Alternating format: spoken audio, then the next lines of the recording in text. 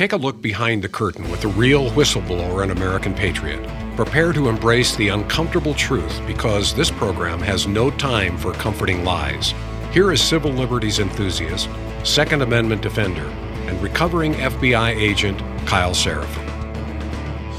Hello, my friends. Welcome to the Kyle Seraphin Show. Today is Friday. It's August the 11th.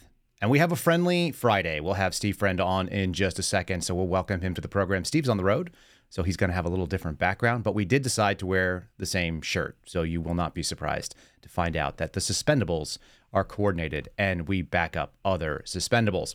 Before we get started today with today's show, there's obviously a lot of FBI news this week. It actually put me on Dan Bongino's radio show yesterday and Glenn Beck's radio show, so that's always an interesting little experience.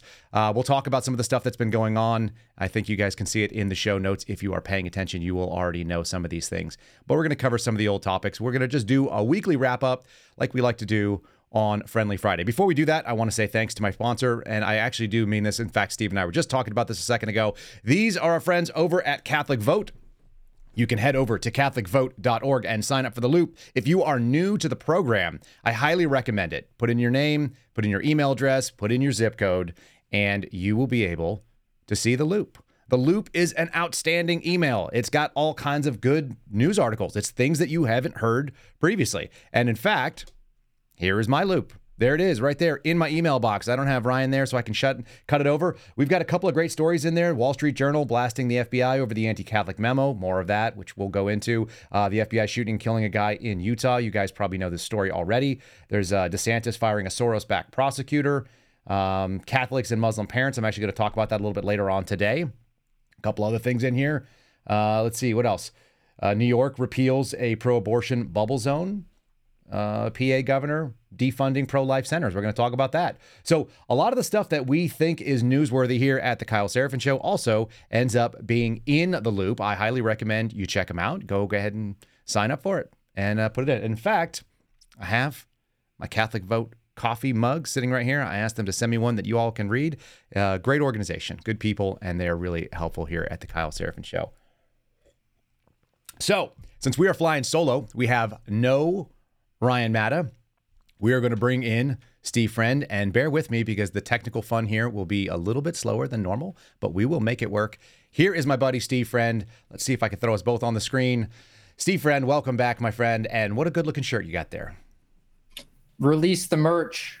What does that mean? What is free the merch? What are we trying to free here? I don't understand. I don't know. I guess it's like the Kraken. We have to release the Kraken. Garrett. Yeah, free the merch. And folks, we've got a Patriot Cooler promo from Ryan. He's not here, so he sent me a video, and I will show that we have in fact freed the cup. Many of you guys are concerned about Ryan Matta getting a Patriot Cooler tumbler. We made it happen.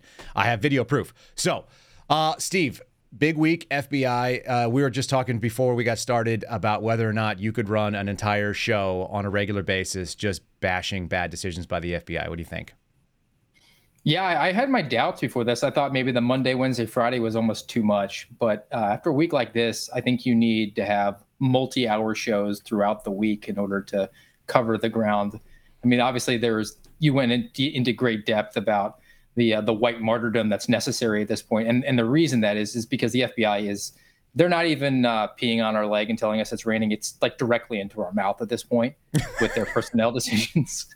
Can we not? Can we not with that? It's so early on a Friday to be talking about someone peeing in your mouth and telling you that it's raining and enjoy the Gatorade, right? Just to have your smoothie out of your Patriot Cooler and you'll be fine. Wash that down. It's straight up downstairs right now getting filled up. I'm sure of it. I haven't heard the blender yet, so my wife is a little behind. I did Glenn Beck yesterday, and you know that moment when your spouse is about ready to have a baby and she's walking around and it just looks... From our end, it looks incredibly awkward, and you just think, like, God bless them for doing what they got to do. I got on Glenn Beck's thing, and he was talking about Trump's presidency. And so I was like, yeah, the whole way through the Trump presidency. And he started laughing at me on the air. And I was like, dude, I got pregnancy on the brain right now. Like, we are in baby drop zone right now. When you're 1 week out from the due date, anything could happen. My parents are literally, like, waiting to hear the phone call that there's another baby in the world. And So for those of you who are listening, and a lot of people have wished us, good luck on this and congratulations. It's really all my wife's doing. She still gets up and makes breakfast for the kiddos. She's literally downstairs taking care of kiddos and looks like she's going to explode at any moment and drop another human. Is the nesting like up a notch even too? Is she just like ready for this to be over, or is she just also one of these types that just loves being pregnant? She loves being pregnant. She told me that again. My mother, I guess, told me something to that effect at the time. My mom was a lot younger. It's a little different going through at 41 than it is when you're in your early 20s or mid 20s.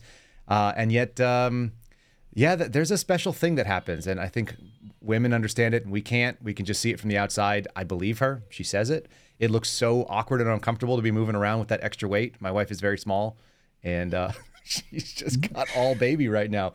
But it is kind of the special thing that we see in the women. And what's even funnier, and I think this pivots towards what we were going to talk about, there's a lot of female leadership in the FBI. And you mentioned that you had, quote unquote, one of the good ones in your field office or in your RA. Will you kind of give people insight behind that? Because we're going to talk about who's in charge over in Salt Lake and some of the other nonsense. And it turns out every single time I see these bad things, there's like a female FBI agent involved. And I don't know if that's just a coincidence. That's what we're tuned to see. But hit your experience with the quote unquote good ones and what that means.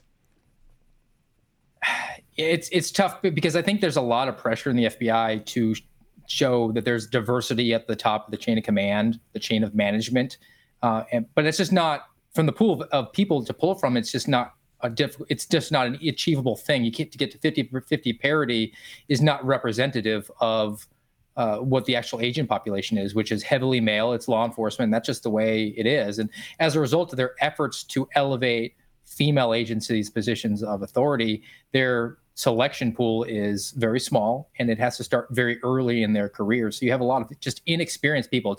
It's not necessarily a character flaw as a result, but they're always pressuring females to try to elevate so that they can have them available to be an assistant director at some point or a deputy assistant director. Right. And the people that actually have or seem to demonstrate not a capacity for leadership, but an actual desire to enter that career path, the passion in the promotion, they're people that just want to tell men what to do, as opposed to be a leader of men and actually achieve the mission that we expect from the FBI. So my experience with female leadership was they came in and right away were trying to demonstrate their authority, and they would do it through a disciplinary process where they would try to find something small and transient to just rake you over the coals for. Like I had a manager come in and say, like, I don't like the way you use commas in your 302 write-ups.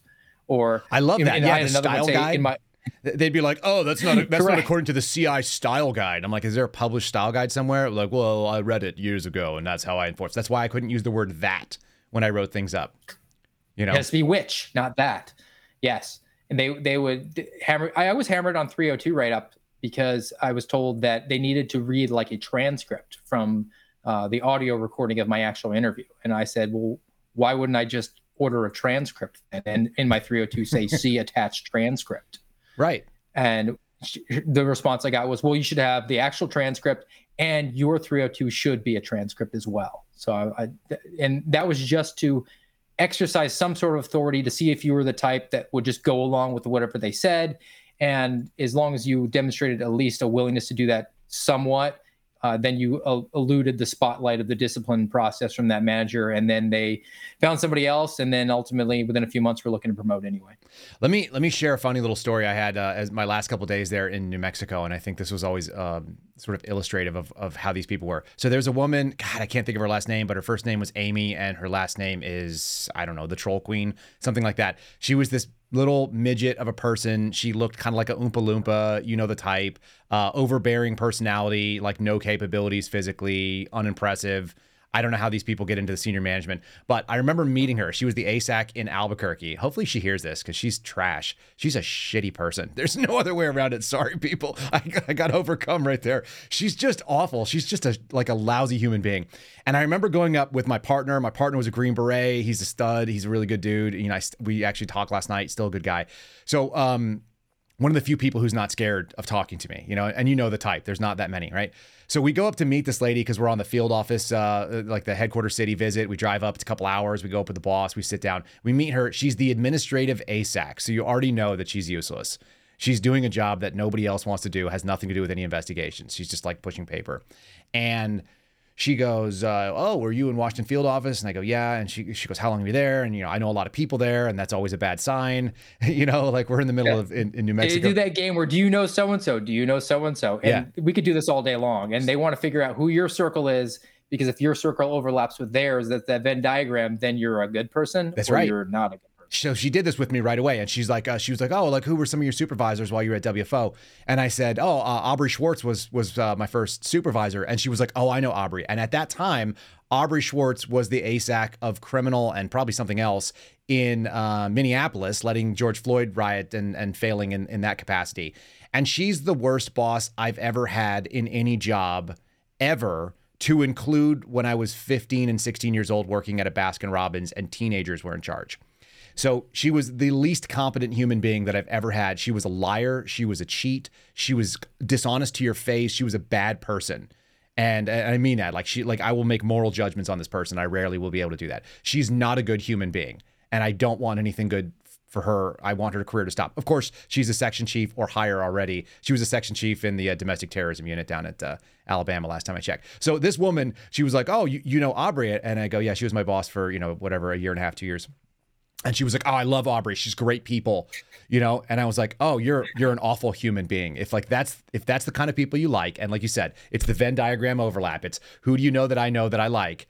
And I just kind of nodded my head along. I was like, I didn't like working for her. I think I said that because I was real honest. I don't care. Like, what are you going to do? Like, you're a tenured, you're 13. They can't get rid of you.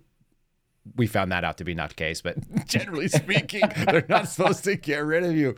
So she tells me this. So we're down in New Mexico, in our spot in Las Cruces, and we're sitting down there and we're having this conversation. He's a new agent. He's brand new. He's right out of the academy, a couple of weeks, and nice kid, like young, kind of inexperienced, like latching onto every single thing that anybody with seniority says. And I'm talking to him, and we're having this like pretty in-depth conversation about an interview we're about to go conduct at a prison. And I'm giving him some, role play advice, and I'm trying to talk him through what it's going to look like. So here we are talking nicely.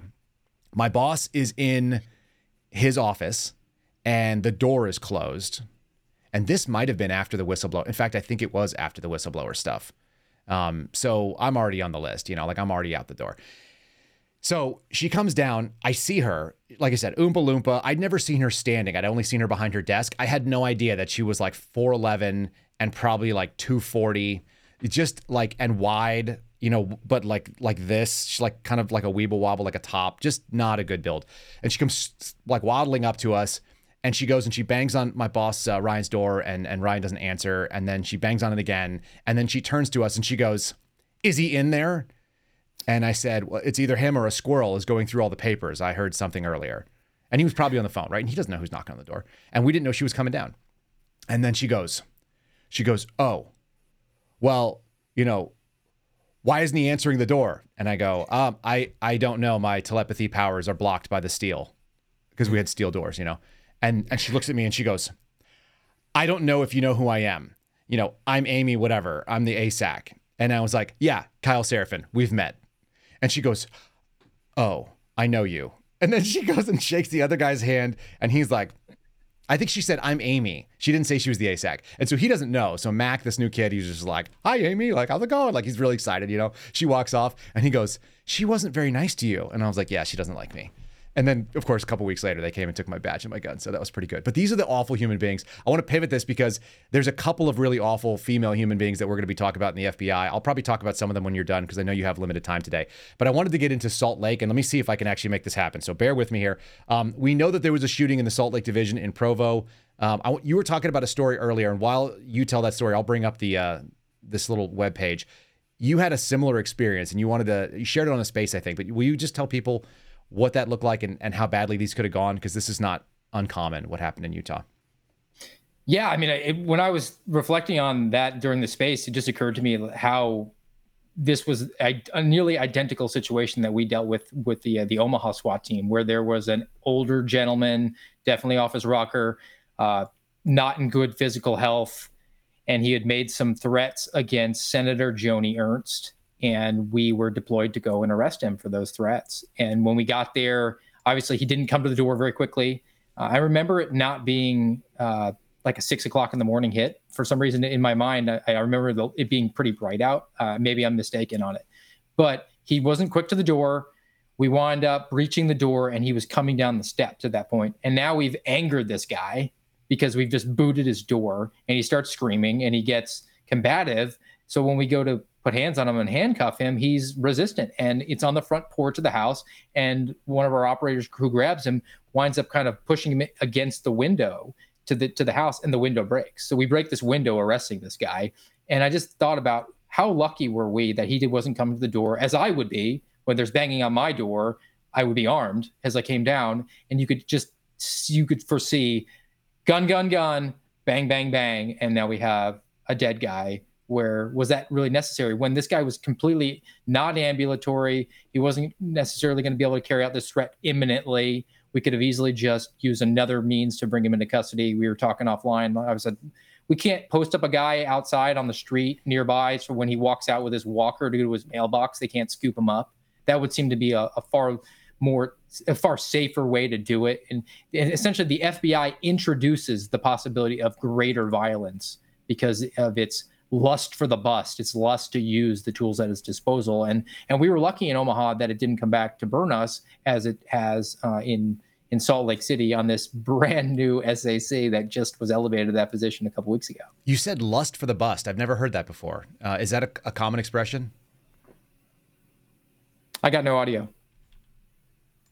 Well, that doesn't help. Lust for the bust. Yeah, so I was trying to make this thing work. This is what I said. We were going to always be playing. I've never heard that expression, lust for the bust. Is that a common expression that people use? Yeah, that's a cop one. That's the traffic officer who wants to write the ticket. So he rolls up and wants to stroke that ticket out so he can get back out and run a radar. Lust for the bust. He doesn't see that there's a bunch of dope in the car or smell it, or that the person might be having a gun and he puts himself in a vulnerable position. The lust for the bust, but makes you just just pigeonholed, or your tunnel visioned on what you want to do, and as a result, you're missing the field and what the threats are and what the possibilities are. People are giving us a hard time because we're wearing the same shirt. GOB Actual, our buddy Garrett, is actually in the chat right now. So this is what you missed in the chat, Steve. We had moms took it away for a little while, and we're talking about their pregnancies and the number of babies. So we love moms. So look, man, I told you, my work wife, our cycles are syncing up here. It's just how it's going to be from now on. That's what it is. The second thing is people wanted to know if your shirt is actually backwards, if you got a mirror printed last line strength shirt, because I think there's probably a setting on your end which flipped your camera, but none of that matters that much. Flipped. I don't know. It's like the American flag. It's upside down. Yeah, we're in distress. That is the distressed. This is the in duress or under duress situation. Okay, so let's talk about this new SAC. I'm going to throw her bio up on the screen. We'll talk about it real quickly, folks. So you did some digging on this. This is Shahani Sinha, whoever the hell that is, joined the FBI in 2001. She's in charge of the Salt Lake field office. And point out the significance of this particular press release, if you would. It's her curriculum vitae. It's her resume. And it just shows how she's had one of the most cush routes to senior executive service that you could possibly imagine, but that's not atypical for so many of these people, especially the females, because they want to elevate them quickly. And you look at her actual theoretical investigative experience is in the single-digit number of years, and she gets elevated then to working overseas at these cush jobs with London, and then she's liaising with Canada. And I mean, those are really cush. You don't even have to know another language for that. Yeah, that's the real thing. Like those jobs are so desired. Like most people, if they want to get into what's called the LEGAT program, which is the legal attaché program, you got to go start somewhere pretty rotten. That's usually the move. Or you've got to accept a tough post. Like my buddy got into it, but he did it by going to Guam. And so he was in Guam. Okay. Then he was approximately closer to Canterbury or whatever the heck it is in Australia. And so he was able to get some of the island stuff like that. But you got to go cut your, do your dues. And it looks like she got moved to London like right away after a short little stay down in Guantanamo, which our buddy George was part of on the military end of it. And he didn't seem to think it was that. People who went to Guantanamo didn't seem to hate it that much. They actually said they had beautiful quarters. They had a gorgeous beach. They were on the military base and treated like officers. So that's a pretty good gig. But the significance of this to me is the July 31st press release. She's named at the end of July. So that's days ago. Yeah, a couple weeks ago. So do you think that just getting settled in there, maybe she might not even be there. She might still be in transit. There could be an acting SAC right now in Salt Lake, and that would be worth knowing. And if it was an acting SAC or a brand new SAC, do you think that person having basically their rank Velcroed on their sleeve instead of sewed on at this point is going to question using SWAT against a threat to the president? Well, that's really it. And that's what people need to understand, is that we're talking about essentially a complete lack of leadership within the FBI. We're talking about the, we're dealing with people that don't have the courage of their convictions because they don't know what they're getting into. They haven't done this job before. It's their first step in, and the last thing they want to do is screw up their first decision. And so SWAT as a default is kind of the FBI move, unless you tell me otherwise. No, it definitely is. I mean, we talked about this too. I said that there's this mentality of the FBI agent is a case manager, not a case agent. And it's a way of thinking that I think has infected so many. And when you're a case manager, you're sort of moving chess pieces around a board to do things for your case, as opposed to actually working your case. So you need financial analysis done. So I'll send the documents over to the forensic accountant to do that. And I need evidence analysis done. So I'll send it to the lab after the evidence collection team collects it for me. And I need to make an arrest now. So I'll send SWAT, because SWAT's the default arrest team now, to go do that arrest for me, as opposed to actually wanting to put hands on the subject. Where, I don't know about you, and I assume we're pretty simpatico in our belief, I joined the FBI to actually put handcuffs on bad guys. I did not want to give that opportunity up to somebody else to do for me. Right. But I think there's a lot of agents that are just content to, hey, my gun is something I wear from my walk from the car to the office, and then I put it into the drawer. A lot of agents do that. Keep that afterwards. And if I have to endanger myself in any way, and not to say that there's inherent risk, obviously, but you can certainly mitigate that substantially just with a little bit of creativity. But even that action is too much. SWAT are the guys, they sign up, they get the cool guy pajamas, they get all the gear, they can go do the arrest because that's what they do for fun. It's true. And I used to always make fun of the guys on the SWAT team in Washington Field. I used to call them the standard warrants and arrest team. Because they're, and then sometimes I'd call them standard weapons and tactics, because SWAT in theory is supposed to be a specialized thing. They've got sniper tools. They've got, bombs squad guys that are assigned to them sometimes. They've got robots. They've got all kinds of, they're supposed to have upgraded weapons and capabilities. And yet they actually roll around with the most common thing that exists in law enforcement, which is an AR platform rifle and a Glock 17 pistol. There is nothing more standardized, as I would say, across this country when it comes to the way law enforcement does work. So it always made me laugh that they were like special. It's like, that's not special, other than it was a different color polymer grip. I got to share this story with you. You'll like this, because they're not reacting. It's not a SWAT call out to like an active shooter, right? It's a tip 99.9% of the time. It's a planned arrest. But they always do in training, like, the situation is we're at training and then we're needed right away. We got to respond, right? the fake call out that doesn't exist. Yeah, it actually happened to us in Omaha once. Okay, we were at training, got the call, hey, we have an escaped felon that we have to go and take down. He was in Des Moines. We had to actually drive across the state to go to Des Moines to assist. It winds up being an escaped, like, property crime felon who just like walked out of the jail, and then like a minimum security. Yeah, and was driving. We get into a vehicle pursuit, and the full SWAT team, and this guy wrecks his vehicle, flips it over, hits a civilian, and she winds up breaking her leg so badly that she has to have her legs amputated, and she sues the FBI for millions. Whoa! So that's what special weapons and tactics brings to bear from the FBI when they have an actual call out. Instead of actually just doing the people that should be doing that, which is the United States Marshal Service, who run down fugitives for a living, and people like what I used to do, which was find people for a living. You would literally give us a photograph, maybe a license plate, and a neighborhood or a general area, and we'd go find people all the time.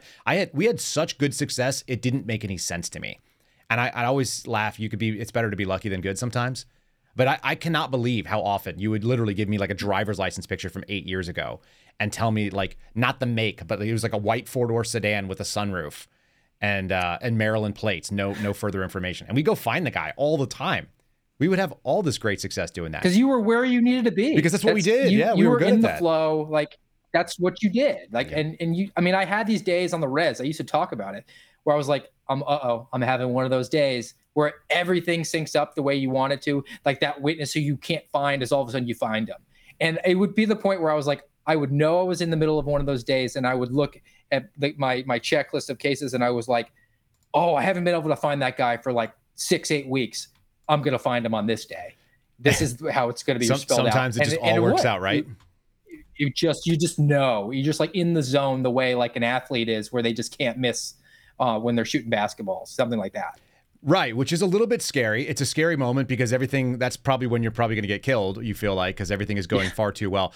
Garrett's sitting in the chat, and so people are riling up, and they're like, hey, add Garrett to the stream if you guys are just going to be riffing about stuff. Garrett, I actually sent you a link. You're welcome to join the show if you want, because Steve's going to have to disappear here in a few minutes. He's going to big time us. Who are you going on? Yeah, I've got Glenn Beck in the 10 o'clock Eastern time hour. So in 3 minutes, I'm expecting a call from, I'll get your sloppy seconds from yesterday. Yeah, fair enough. But let me just say this. Glenn Beck seemed like he was worried that he had made me upset because I tried to give a very fair and accurate picture. And I think that's how we do it. When I start talking about what is and what is not the case, I'm sure those guys are probably going to be finding a justified case, and they will be justified once it happens. Just like you talked about. The minute somebody produces a gun, you have a duty and responsibility to your teammates to keep them safe. And yet, choosing that tool, I say you choose the doctor, you choose the diagnosis, choose the technique of arrest, you choose the way it goes down. What do you think? Yeah, they introduced the possibility of a higher level of violence or a higher likelihood of violence as soon as they brought in a Bearcat with a donger on the front for a guy who they already had agents who had talked to that could have told you, hey, look, he's not extra mobile, he's not extra healthy physically, he's not going to be able to carry out that sort of threat. We could easily do this another way. But again, you have either an acting special agent in charge or a brand new special agent in charge. They're not going to want to put that PowerPoint that gets briefed up to headquarters about a threat to the president's life that, yeah, we elected to send a case agent or case manager over to have a discussion with this man. I'm sending the SWAT team.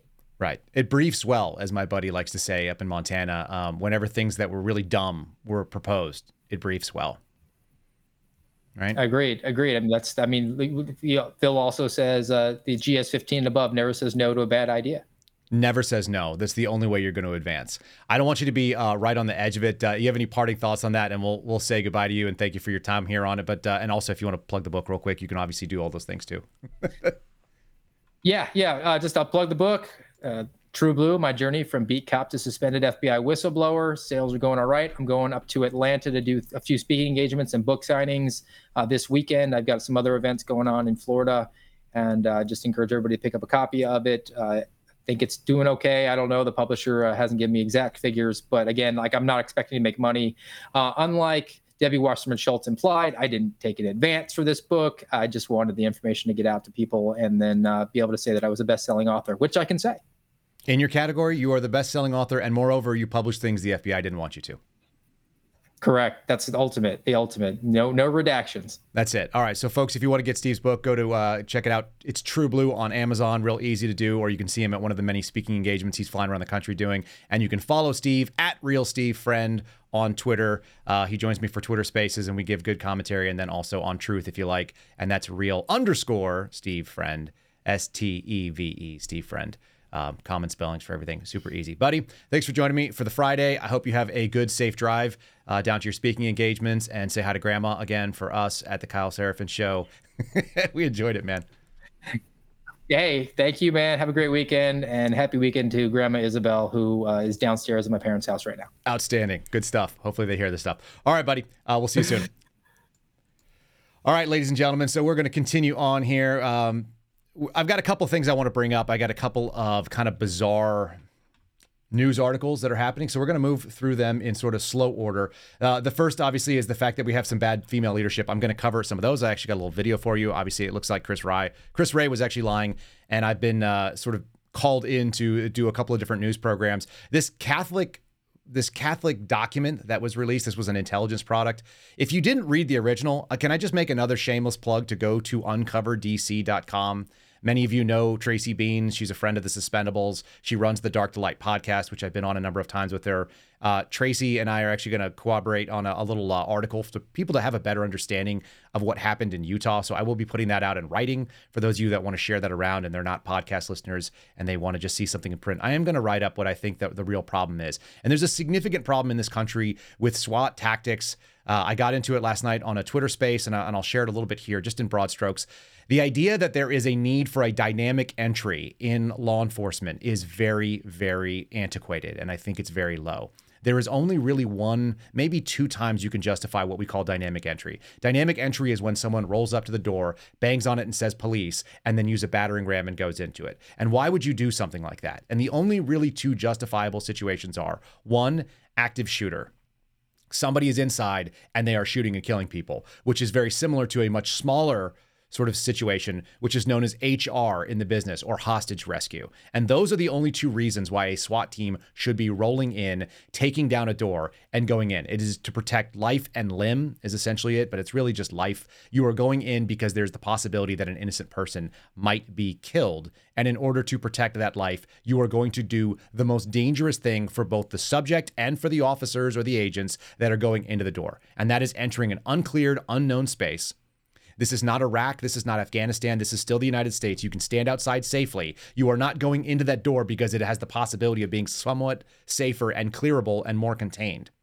And just for your awareness on this, the way that it works, and all my military veterans understand this intuitively, when you go and you enter a building, when you are in a foreign country, the outside is unsecured because you are in the street. The inside is unsecured, but you can go in there and at least you have walls. So you enter the building at high speed with high velocity with what they call speed, surprise, and violence of action, the CQB, or close quarter battle triangle. You go in because you can go in there and you can control some space that is smaller, and you do it because it's safer for your team to be inside of a building than exposed in the street. That's why you do that. In law enforcement in America, that is not a requirement. There is almost no need for it, almost ever.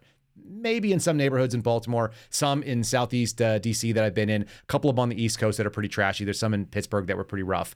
But otherwise, there's really very little reason to go through a door. You should not be going in there to protect evidence, and you should not be going in there to simply secure a subject. You can wait indefinitely. At some point in time, they'll run out of food, they'll get bored, they get sick of you playing music, and they will surrender. Or they will take their life, or whatever other things happen. But the option is that you give them a choice to do that thing. And by going in the door at 0600, which is a default SWAT tactic for the FBI, you are rolling into an unknown scenario with people of unknown mindset who have unknown capabilities and weapons, and you are putting them to a decision for all their chips without any preparation. And especially in a situation where you've got some old guy who's got a disabled son and is in his bedroom and probably has low mobility, it is incredibly dangerous. I just absolutely resist the idea that this needs to be done, like I said, unless you are trying to protect life. And that is not the case for what happened here. So it is kind of a troubling thing. I'm going to bring Garrett on. He's going to just riff with me. Looks like he popped in. Hey, buddy, let me see if I can add you here. We're adding my dear friend Garrett O'Boyle to the stream. There he is, wearing another Suspendable shirt. What's up, bud?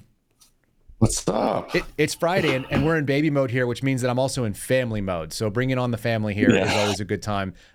You were getting a call out in the chat, so I wanted to go ahead and give you the opportunity to jump in. What I'm going to do is I'm going to put myself on a different camera. I'm going to pull up some news articles. We'll react to them in real time, if that's cool with you.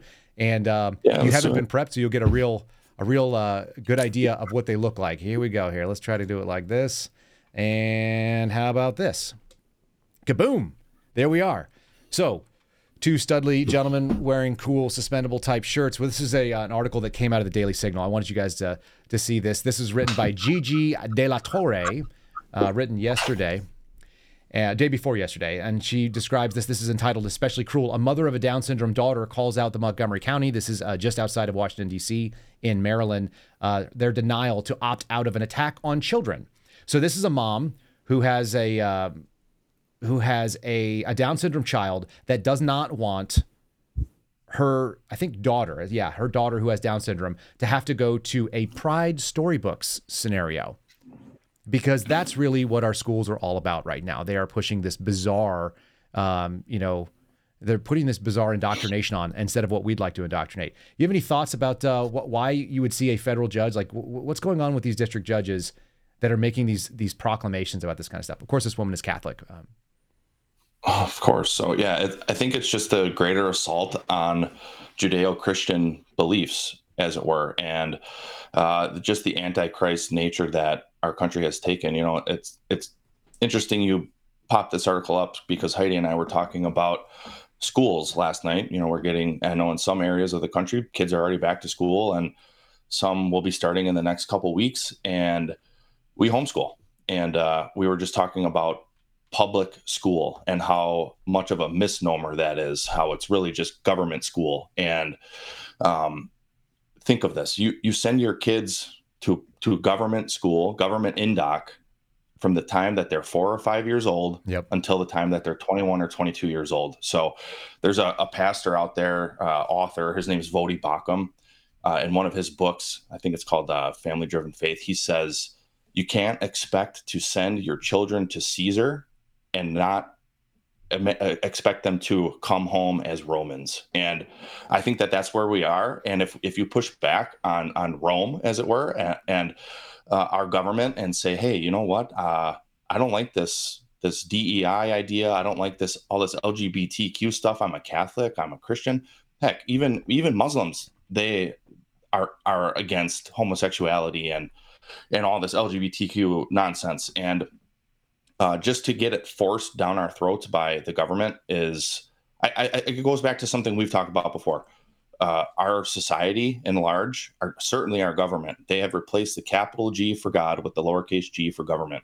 Yep. And that's the new religion. And this is one of the pillars, one of the cornerstones of that religion. It's interesting because you just mentioned it. It's not so much that people are anti-gay per se. What they are is anti-indoctrination for a very small percentage of the population that does not have anything to do with the educational mandate of these schools. They're trying to teach like quote unquote tolerance, but they're really trying to normalize something that is actually, you can tolerate the minority. As we actually talked about on this program, the respect for the republic is that we protect the minority and allow them to exist, but we make decisions for the majority without allowing a tyrannical majority. And what we have right now is a tyrannical minority, which is bizarre. It's absolutely upside down. I'm just going to read the opening of this thing. It says Muslim and Christian parents protested Wednesday outside of the U.S. District Court in Maryland for 2 hours before the court would hear arguments about the Montgomery County District refusal to allow them to opt out with their children for this LGBTQ book curriculum known as Pride Storybooks. The woman who we're talking about, Grace Morrison, who was up on the screen just a second ago, a Catholic mom, daughter with Down syndrome, enrolled in Montgomery County Public Schools, or as we like to say, government schools. And she said that the school board's decision to deny parents the right to opt out of the Pride storybooks is an attack on children. And I do think it is, because it's actually developmentally inappropriate for certainly her daughter, but probably for many others. This is a direct quote from her saying, not allowing children to just be children is sort of attack on their innocence, because we're bringing sexuality into something that doesn't need to be done, especially having a child with special needs. They already have so many challenges in their life. And then you add this, it feels especially cruel. I tend to have a strong agreement with what she's saying. They're simply saying, let them opt out. Let the parents decide what part of the curriculum is appropriate for what they're doing. And unfortunately, the only way you do that really is by taking them completely out of these schools.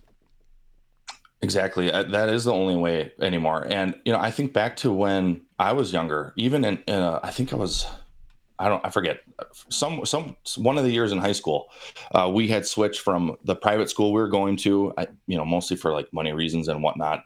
And we were in the government school now. And I forget how we learned about it, but my parents didn't want us going through sex ed, learning how to put condoms on a banana and all that. So the school agreed, and we didn't show up to health class that day. Right. And now they're let's saying, be real. Yeah, let's be real honest about how difficult this is. We're talking about a cylindrical object and a cylindrical covering that goes over this sort of thing. Like, just to get completely mechanical about it, I think most dudes can figure out, you know how to put on a baseball cap. You've been able to figure out how to put on a T-shirt since you were, like, my 2-year-old can put on a T-shirt. We're literally talking about a process that is complicated so much that maybe a 3 or 4-year-old could do the mechanical action of it. Do I need them doing that? I don't think so. I don't think that's at all appropriate. It's like, Hey, mom, I'm going to figure it out anyways, but okay, we'll skip that day. But the point here is the government is saying, no, you can't opt out. And this goes, we've seen a lot of it in the past. It seems to me like in the last 6 months actually, I guess we'd go back into the last school year, especially. It seems that more and more and more government is saying, no, you actually aren't in charge of your kids. Well, what was Joe Biden's quote? That's what he said. They're all of our kids. They're not just your kids. They're all of our kids. I mean, I'm paraphrasing. Right. And that's not true. The government does not own me or my kids. Correct. And even if I decide to send them to government school, the government still doesn't own them. Right. So if me as the parent wants to opt them out of, you name it, some pride event, some, I don't know, say they're reading like, the 1796 project or whatever, 1696 project or whatever that book is. 1619, yep. We're going to opt out of that if we want. That's our right as a parent, because the state is not in charge of parenting. But it's just another Orwellian example of what I'm saying right now is a very antiquated idea to the lowercase god government that we are under. Yep. And they're going to do everything they can to say, no, even like with homeschooling, like you have to register with the state. So like they got a list. They always have their lists, the unvaccinated list they had of us and, whatever else. It's like, oh, they always got their list that they can go down. Like, oh, here's some of the crazy anti-government people who think they can teach their kids better than us. They're not getting INDOC. They're not getting the proper INDOC for us to take over. It's true. And what's funny is that they showed that was a losing proposition in Virginia in the election of Glenn Youngkin, right? So he came out and was very successful in being able to say, like, look, and honestly, we just had Tiffany Justice on the program the other day, and their statement, we do not co-parent with the government, means the government has no business being in this. They don't have a vested interest. And I would say it's kind of offensive. This is actually another little article I'm going to throw up on you. This actually comes from CatholicVote.org. And so this was something that was in the loop this morning. This is the PA governor, whose name is Josh Shapiro. He's a Democrat. And so what they did is they announced that they were not going to renew a state funding contract for Real Alternatives, which is a pro-life network of 77 crisis pregnancy centers throughout Pennsylvania. The ones that the FBI was unable to find people that were defacing and damaging. It says, although there's $8.2 million on a line item that is actually budgeted for women's health purposes, the Real Alternatives, which is the name of this organization, will not be receiving any of this money as it has in the past. Instead, the governor's office will be accepting new applications for women's health providers. I'm sure that is a euphemism for abortion. And this reminds me so many ways. I don't know how much you followed the work of Pope John Paul II, but one of the things that I remember very formatively growing up in the Catholic Church was, and it was something that he was very accurately diagnosing, is a culture of death, a secular culture of death. And anytime you're going to take cash away from an organization that's quote unquote pro-life, that's literally what they're doing. They are encouraging women to help them to move along in pregnancies. And this is especially important to us right now in our house. But the idea that you're going to defund an area that is meant to help babies come into this world, you are in fact part of the culture of death. And Pope John Paul II was spot on with that kind of thing. I think it's just grown exponentially since his passing. Yeah, I think you're right. He was spot on. It makes me think of Old Testament where it's talking about Molech and Baal and some of the gods that Yahweh God did not want the Israelites to worship. And there's a verse, I forget exactly where it is, but it says something like they even offer their children as sacrifices to their gods. Mm-hmm. And again, with this idea of lowercase god government, that's exactly what this is. I think since Roe was first enacted, we have slaughtered something like 70 million preborn humans. Yes. So our God is a loving, gracious God, but that grace eventually will run out, and that grace will turn to vengeance and justice. Yep. And as loving and as gracious as he is, he's equally just. And so a nation, I think we're seeing a nation under judgment for many reasons, not just this, but this is certainly one of them. You can't slaughter 70 million people, God's most prized creation, and think there's going to be no consequence. 100%. Maybe I'm just an extremist, No, you're definitely an extremist. That's why we get along. Somebody was saying that they were not an extremist the other day on a Twitter space, and I was like, let me just go on record and say I am an extremist. That's just the way it works for me. Let me read this because this is what the organization Real Alternative said. They said, we believe the governor has been terribly misinformed about the need for the program and its success. By the way, they've received $60 million in state funding in the last 10 years, so that makes sense. Close to $10 million a year. The services that this program provides to the women of Pennsylvania are crucial. Approximately 60% of the women who come to our program are considering abortion and choose to bring their baby to term because of them. Also, 84% of the women pressured to abort choose to bring their baby to term once they've gone through this organization. And they added at the end, terminating this program will result in increased abortions throughout the Commonwealth. If you find that to be a value, I would say that you are evil, but that is essentially what these people are doing right now. They have basically said, we want to do the pro-abortion thing. The idea of pro-life, that's a euphemism for being pro-death. Pro-life and then pro-choice. Pro-choice is pro-death.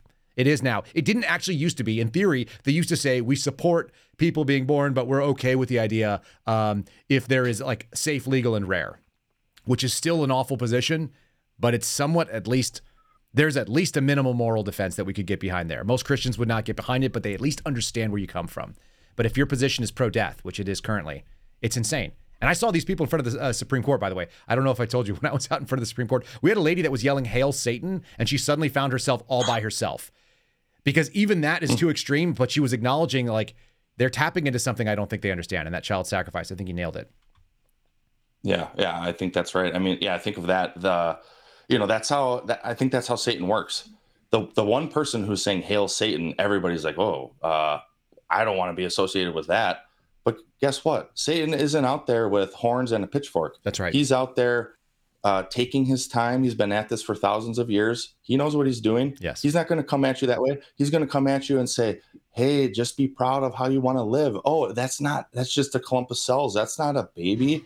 Like he twists and turns and deceives along the way. Mm-hmm. And then you get to this point where it's like carte blanche, we're just slaughtering humans. I mean, that's what it is. And the weird thing is, the weird thing is you grow out of it is these women that basically are in their 40s and 50s. They've never had children. They've never had the opportunity. They were sold a bill of goods and they end up being in charge of the FBI, different offices. So I'm just going to bring this up for a moment because this is relevant to what we were talking about earlier. This is a woman named Jackie McGuire. I broke the story yesterday on my Twitter page. So those of you who haven't seen it, I think we've got maybe 100 and something thousand views on it. So people are seeing it. This is her name. She did an expose while she was in the special agent in charge role somewhere, probably in Philadelphia. It says women in uniform, my career with the FBI, special agent in charge. So Jacqueline McGuire, who was the special agent in charge of the field office in Philadelphia, was just named in charge of the training division. And it's relevant because when you start putting people that have minimal life experience, they don't value lives. And in many ways, she probably missed a calling. She doesn't seem to be a happy person.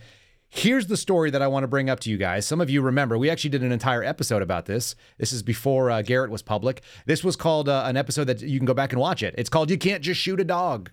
And you can't just shoot a dog. Garrett, you were on SWAT. You were a defensive tactics instructor. Is there any provision under the FBI's deadly force policy or DOJ's deadly force policy where you can defend your property, which is what a dog ends up actually being? No. The deadly force policy is the deadly force policy, whether you like it or not. So if a dog is attacking you or another person and you have a reasonable belief that they're going to cause great bodily harm or death to a human, right, then yeah, you're justified. But in this case, when you're walking your dog down the streets of Philadelphia and another dog or your dog attacks that dog or that dog attacks yours, you're not justified to start killing somebody else's dog because there's an attack. Right. Dogs fighting, essentially. Pull your dog away and hope that the other owner of a dog pulls their dog away. Right. And then go to the vet and have the dog lick its wounds. But you can't pull out your gun because you're the special agent in charge of the Philadelphia field office and shoot somebody else's dog because dogs are nipping at each other or maybe even if it's a pit bull and even if it's killing the other dog. And that's what's so screwy. First of all, she's physically incapable of dealing with the pit bull in another way. But what people are like, oh, it's a pit bull. Like, so, that changes the game. And the answer is only if the pit bull is attacking you or some other human being. Right. If it mauls your dog to death, it mauls your dog to death. And here's my answer to it, because it always comes up. It's like, okay, well, you want to defend your dog. I understand that. Physically, you and I would have choked out the pit bull. That's what would have happened. It would not be a gunshot scenario, not in the middle, busy streets of Philadelphia. But most importantly, and I think this is the part where people forget about it, how many times have we heard about an FBI agent randomly on the street killing a pit bull because all FBI agents have dogs? And the answer is 0. This is the only time it's ever happened. But in the fairness of the world, we're going to bring up this little quick story here because I think I actually have a video of it. And this is the results of what happens when we let women who are running these agencies. Here's the follow-up on it, which you guys found out probably. I think this actually came out after we did the article or the podcast. So let's play this real quick. Maybe 50-50. What do you think? Are we going to get the video? PC load letter. It was loaded, and of course now it's not. So let me just refresh this. We'll just do it real quickly because it actually is interesting to hear people talk about these things. Here it is, yeah. Yep. Because they don't seem too surprised by it, as you can imagine. Are we going to get we're going to get a Burger King ad. Forget that. I'm done with that. So you got essentially, she's been cleared of the charges on the local AG has decided that they're not going to press charges on her, despite the fact that she, discharged a firearm inside the city limits. They let the federal government handle it. And then of course she was probably cleared by the FBI. Of course. Yeah. Rules for thee, not for me. Because if you, random citizen in Philadelphia, if you do that, good luck, man. Good luck. Yeah. You're going to jail. You're in a blue city. Yeah. I brought this up too. This is another one of those overreaches of the government getting involved in things that doesn't need to happen. This was one of those most sort of acutely upsetting videos. I want to share this with folks. If you haven't seen this happened in the UK, but I do think in many ways this is going to show up in Canada very soon if it's not there already. And the United States is moving this way when we have law enforcement officers that don't step up and do the right thing. And I think this is going to be very familiar to you. So the background on this, you're not going to be able to read what it actually says in that text, so bear with me. But essentially, we're talking about this autistic girl is being dragged out because she made a comparison.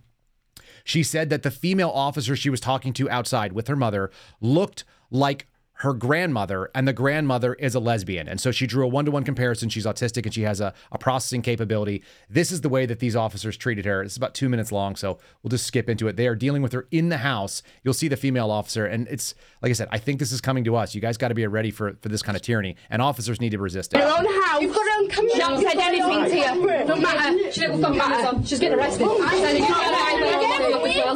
getting arrested. Why are you doing it? Coming. Don't worry. She hasn't done anything. She's autistic. I don't care. She's autistic. I know you're okay. I'm telling you, I've got units coming. She's going to be arrested tonight. I'll wait till the police officer's coming on. Like, you know, bitch up me if I get put in. That's why we got her in the first place. You fucking bitch up me if I get put in. The little girl's punching herself Can you in the stop head. staring at her, please? She's got autism. Can you just stand there? She's in a cupboard. She can't go anywhere. She can't go anywhere. Stand there, dear. They're going to remove her for what? With your woman. She said the word lesbian. Her nana is a lesbian. She's married to a woman. She's not homophobic. Look what you're clenching your fist. Go away from my teenage daughter. What is up with you? There is something wrong with you, mate. She didn't aim it at the police officer. It's not homophobic remarks at my colleague. It's not a homophobic remark. She said she made homophobic remarks at my colleague. I want you to just know. So they're in there and they're having this long discussion. Look how many people are here. Like you can see, like multiple law enforcement officers responding to this obviously crisis. And as people are saying in the chat, and as our friend Sav Hernandez said, it checks out. She does look like a lesbian. So this girl's like a teenager. There's the picture of her right there. I'm going to show you because they're going to carry her out. And she's pretty upset. Yeah, as anybody would be, not even just an autistic person. So you can see they're walking her for a second, and then apparently she also has scoliosis, so she's got spinal issues. She falls to the floor. She's, she doesn't process things. That's what autism is, just a processing issue. And so there she is on the ground trying to figure out what's going on. And so the officers resort to what they know how to do. They just grab arms and pull her up. And I'm sure this is incredibly painful. We're not hearing the screams, but it looks pretty bad. And at some point, we're going to just see that female officer who instigated this sort of thing and basically said, you've made a homophobic slur. There she is. She's just standing with her arms crossed and justice is being served. It is being done. Sad stuff, but also sort of the world we live in right now. Yeah, that, man. I know it reminds us of what happened to that guy that was down the street from you. And was it Watertown? Yeah. The preacher? In Watertown. Yeah, it does. It does remind me of that. And just to see that and then to see her smugness at the end, not even participating. And I don't know the laws in the UK, but it sounded like the allegedly homophobic remark was to the officer. Here, That's were told all the time. Yeah, we were told all the time, you can't arrest somebody for disorderly conduct if it's directed at you, like you, the officer. So if somebody is, cussing you out or, talking about your mom or whatever they're doing, because it happens all the time to cops, you as an officer, you can't be the victim of that crime. So, if they're being, like in Wisconsin, part of the disorderly conduct statute is like unreasonably loud. Okay. And profane. So say they're yelling at you, on the street corner and there's a crowd gathering, maybe you could talk to somebody in the crowd, be like, hey, were you disturbed by that? Then sure, you can. But typically you're not, you're just going to deal with it as an officer should. You're not going to, look at what they did, dude. It makes my stomach flip, man, because it is the absolute opposite of what law enforcement is supposed to be doing in any country. Right. There's no protect and serve in that, is there? No, not at all. Not at all. It's just, it's the state power. I'm going to keep you under my thumb because I'm the one who has the power and the control. And it's not law enforcement. It's not serve and protect. It's not for and by the people. It's I'm in charge. And that's all it comes down to is control. And it's like, yep. And it's control by fear, which is even worse, which that is tyranny. Yes. And it's minority tyranny. Like I said, it's a small group of people, and you're talking about somebody that's already, has a disability with this. I want to show a couple other things real quick. This was Chris Wray, and it's not coincidental, I don't think, that this woman is a female police officer. There are people, of course, there are wonderful police officers that are females. We deal with them. We know them. But they're a smaller subset because there's a smaller set of women in there, and the ones that are bad, that physically are unable to do, like if this was a man who was dealing with this physically, he doesn't need to prove himself to a little girl like that. Like that would be such a power imbalance. But the fact that we have this woman in there, and like, look, we're going over female tyranny in our thing. This is Chris Wray talking about how great the leadership is in the FBI. For anybody who has any sort of doubts or thinks that we're going to get better with this man at the helm, just want to play this because it's so funny. See if we can get the play button on this. Today's FBI leaders reflect the best of our organization, an organization that is made up of 38,000 men and women who are patriots, professionals, and dedicated public servants. And that is the real FBI. ABC's Jay O'Brien joins me now for more. Yeah, I don't need that. You want to tell me about the real FBI there, Garrett? Does that sound like the real FBI to you? It probably is. It's another... Maybe. I don't know. Like, when he says stuff like that, I want to know, one, who wrote that for him? Right. Because I don't think he wrote it. Probably not. And two, if he believes it, it really does show how insulated he is, because how many quote unquote dedicated professionals did you even work with? I would say not that many. I mean, it was the minority who were truly dedicated, and you knew who they were. Right. And you know what they result in? They result in this. Exactly. This is written by the editorial board at the Post. Like, this isn't just like some opinion writer. This is the actual opinion of the New York Post. I'll read this for those of you who are not watching on the Rumble channel. FBI head Chris Wray lied about targeting Catholic. He owes America answers. He owes this country answers. This is yesterday's drop. It was at 8 p.m. last night. So this is this morning's news. He's got some splaining to do, as they like to say, right? Because the man said that it was one field office involved. We found out this week that it was two others on both coasts. Exactly. And I just don't believe that he didn't know that, because remember in his testimony initially about that, he acted all enraged and said, as soon as I heard about it, we looked into it. It was one field office, and we're doing our internal review, which is BS also, by the way. Why does the FBI... Let me tell you something.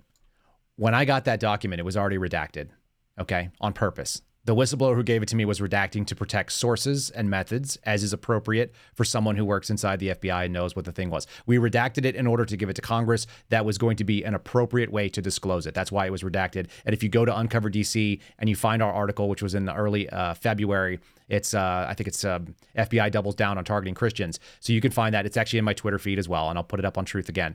But it was in there, and it was redacted by the individual who did the whistleblowing on purpose to basically keep sources and method protected, when the original document obviously wasn't. And so when Chris Wray saw it for the first time, because we exposed it, by the way, he says he doesn't know how he found out about it. I can tell you how he found out about it. He found out about it because I put it in an article, and then it went, balls to the wall across the country.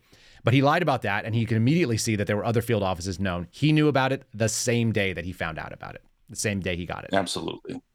Absolutely. Because they know, like, okay, this one's going to be big. Even Merrick Garland, and Merrick Garland and Chris Wray both put on this phony outrage. I mean, I guess I don't know the true intent of their heart, but to me, based on what I do know, based on my experiences with the FBI and the DOJ, I just don't believe that they are truly heartfelt about their faux enragement over this issue. Because if he was actually enraged about it, that whistleblower who took that to Congress, they would not have gotten the treatment that we got. None of us would have gotten that treatment.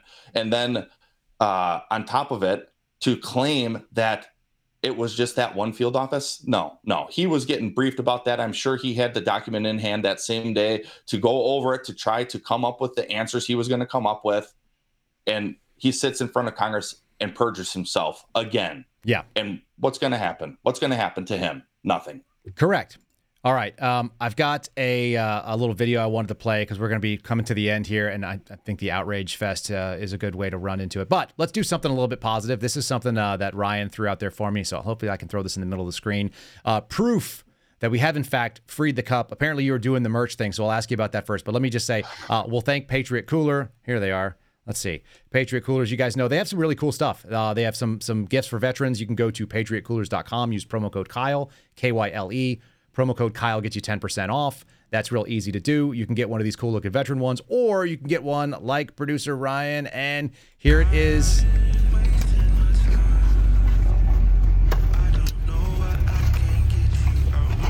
Looks like a Yeti. Okay, look at it. Let's see what Kyle got you. There might be something pretty cool on it.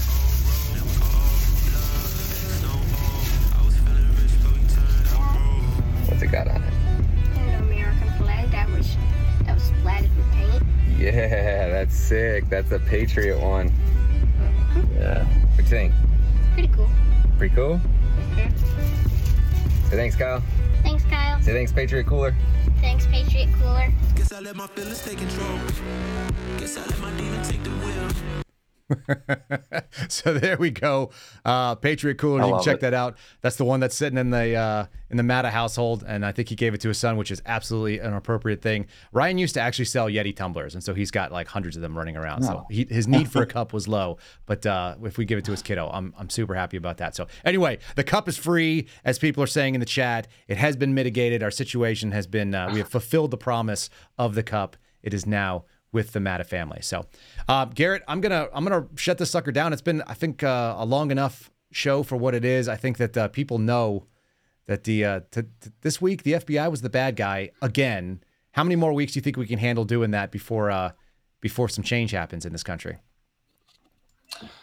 I don't know. I wish I could say like one or two, but man, the complacency overall in the country is it's an uphill climb on every angle as far as I'm concerned. But hey, at least it's Friday and we're heading into the weekend. That is right. Yeah. TJIF moment. Show people the shirt you're wearing. Let them know. People tell me you could buy it on eBay. Is that correct? Can they find it? This one, not yet. So just the Last Line one. I actually want to move away from eBay as soon as possible. But yeah, I'm figuring it out, and I will figure it out. I actually hit up the state this week to try to figure out my LLC. Okay. So once I get that off the ground, we're gonna get this figured out. I'm sorry it's taken so long. I was telling Jen, who's usually in the chat, I don't know if she is today, but she was the first one to get one of the Last Line shirts on eBay, and I was like, I got to get off eBay as soon as I can. I know you have the website, so we're gonna get this figured out as soon as possible. All right. And I'm sorry it's taken so long. The merch is pending. All right, my bud. We'll talk pretty soon. You and I will talk later on today. But thanks for joining us for the show, and I hope you guys have a good morning. Let me go ahead and close this thing out for the day, ladies and gentlemen.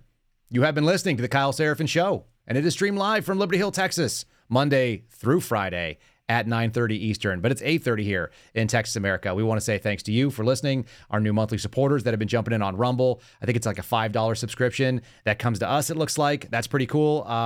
Like I said, we got our first Rumble check. This is probably going to go to just straight over to Ryan Matta, who's been doing such good work. And I don't know if you guys know this, but he basically he volunteers to do this thing. And I pretty much am at my wit's end without him. So we really do appreciate that. And as you guys watch and you add the ad revenue to this program and you share it around, it is a big deal to us, and it actually is growing, and we are actually seeing revenue increases on the actual channel itself, not just from sponsors. So totally awesome. Nearly 650 5-star reviews on the Apple Podcasts, and they continue to grow because of one like this.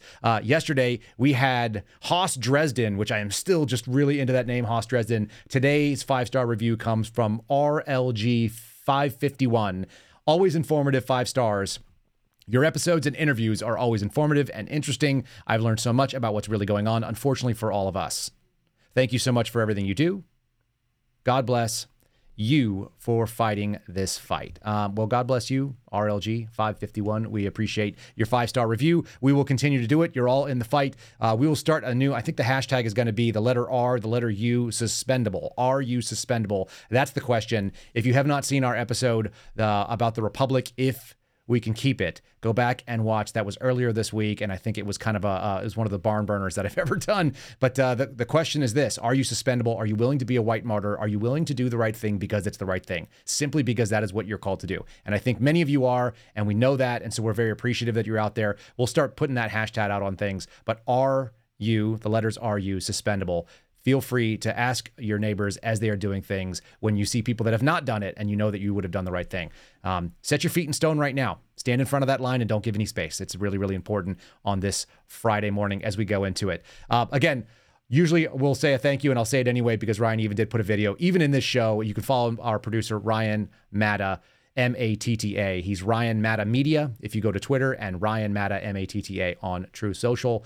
Thanks to Steve Friend for jumping on. You guys know where to follow him. And Garrett O'Boyle, who you may or may not be able to follow. You can probably follow him on True Social. And that is GOB Golf Oscar Bravo GOB Actual on True Social. Follow him up, and we'll get his Substack freed soon with his lawyer's case. Don't forget to like the video. Go down and hit that thumbs up until it's green. We do appreciate that. Rumble.com/Kyle Seraphin. If you're watching anywhere else, you can join the live chat. Rumble.com/Kyle Seraphin. There are dozens and dozens of you in there right now. Look like we had about 700 people watching this thing live on Rumble side. So thanks so much for joining us today. And folks, we will see you on Monday with a very interesting interview of the former girlfriend of disgraced FBI special agent in charge of the New York field office.